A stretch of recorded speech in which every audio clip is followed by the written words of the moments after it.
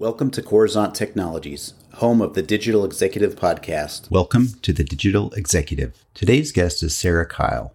Dr. Sara Kyle has spent the last 13 years researching, designing, writing, and implementing resident well-being programs across the continuum of care, from leading and overseeing programming across 108 skilled nursing, assisted living, and memory care communities to overseeing the charge for holiday retirement to transform their resident program into 260 communities. Sara thrives in challenging settings. Sara is widely known and respected in the industry. She presents at national conferences, pens articles in notable publications, and serves on various advisory boards. Well, good afternoon, Sara. Welcome to the show.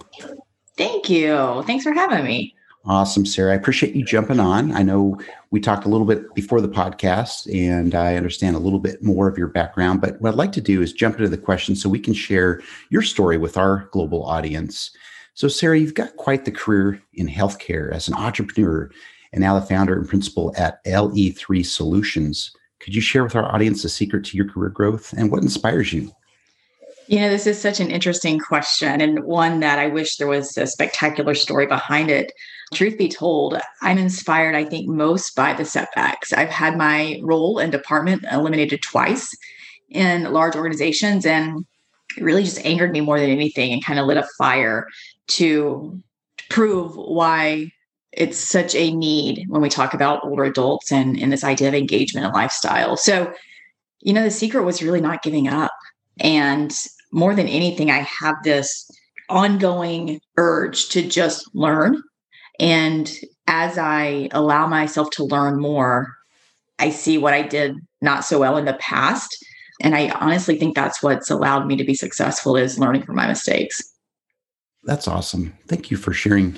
I think everybody has, and you see it all the time, posted that, you know, mistakes are not mistakes, they're actually learning opportunities. And, you know, that obviously is something I would say as a common thread throughout a lot of the guests here on the show. So I appreciate you sharing the things that, you know, didn't take you down, actually made you stronger. So appreciate that.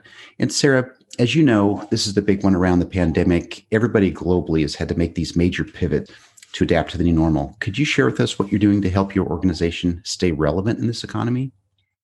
You know, we're going on 7 months into this, to LE3 Solutions as a brand and as a company. And the pandemic has actually been quite helpful in starting a business, you know, leveraging LinkedIn as much as you can. There's so much traffic and connection opportunity there, but also just being able to meet virtually. You know, I'm in Florida, but have clients globally now. And before the pandemic, that would have never been an option, I don't think, you know, as a startup.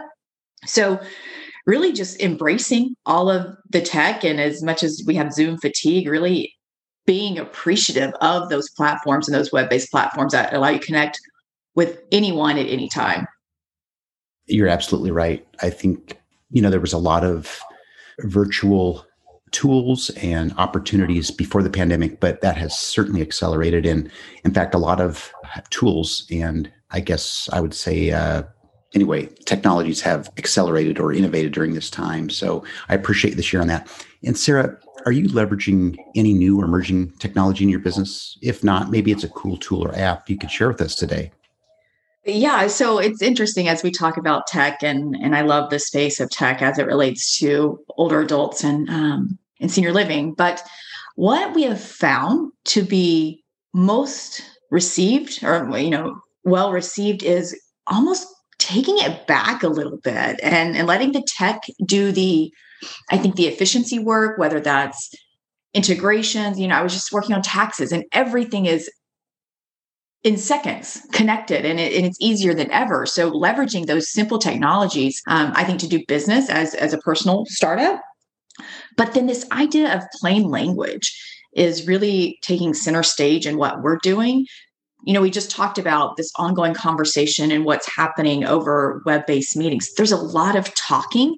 I think we've missed out on the simplicity that pictures and interaction can provide us with. And so we have found some really cool app-based tools, super affordable, to just do the grunt work of graphic design and infographics. And we find that our infographics are really speaking to people in a different way.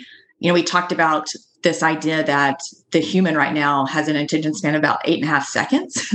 And so when we think about long blogs and writings, do we have the attention span for that right now? I don't think people do in this socially media world we live in today. People are constantly in that iPhone prayer, as you know, looking down at their phone. It seems 24/7. So I totally agree. And I wish we could bring this back to the way it used to be. We need some time out from some of these tools. Even though they make our lives easier, I think they add a lot more to our hectic schedule and anxiety today. So Sara, can you share something from your career experience that would be helpful for those looking to grow their career in healthcare or entrepreneurship? Yeah, I would say never say never. I didn't have a dream or an aspiration. I didn't have a mentor that was an entrepreneur. It wasn't a part, we didn't own a family business. It was so foreign to me. I always thought working for a corporation was kind of the top pinnacle that you could be at. So how I feel like I got myself here, and I was thinking about this, when I look back at why I think this is a good fit, I realized there was a way that I looked at problems. And when I saw problems in my job or my business, I didn't want to solve the problem that was right in front of my face.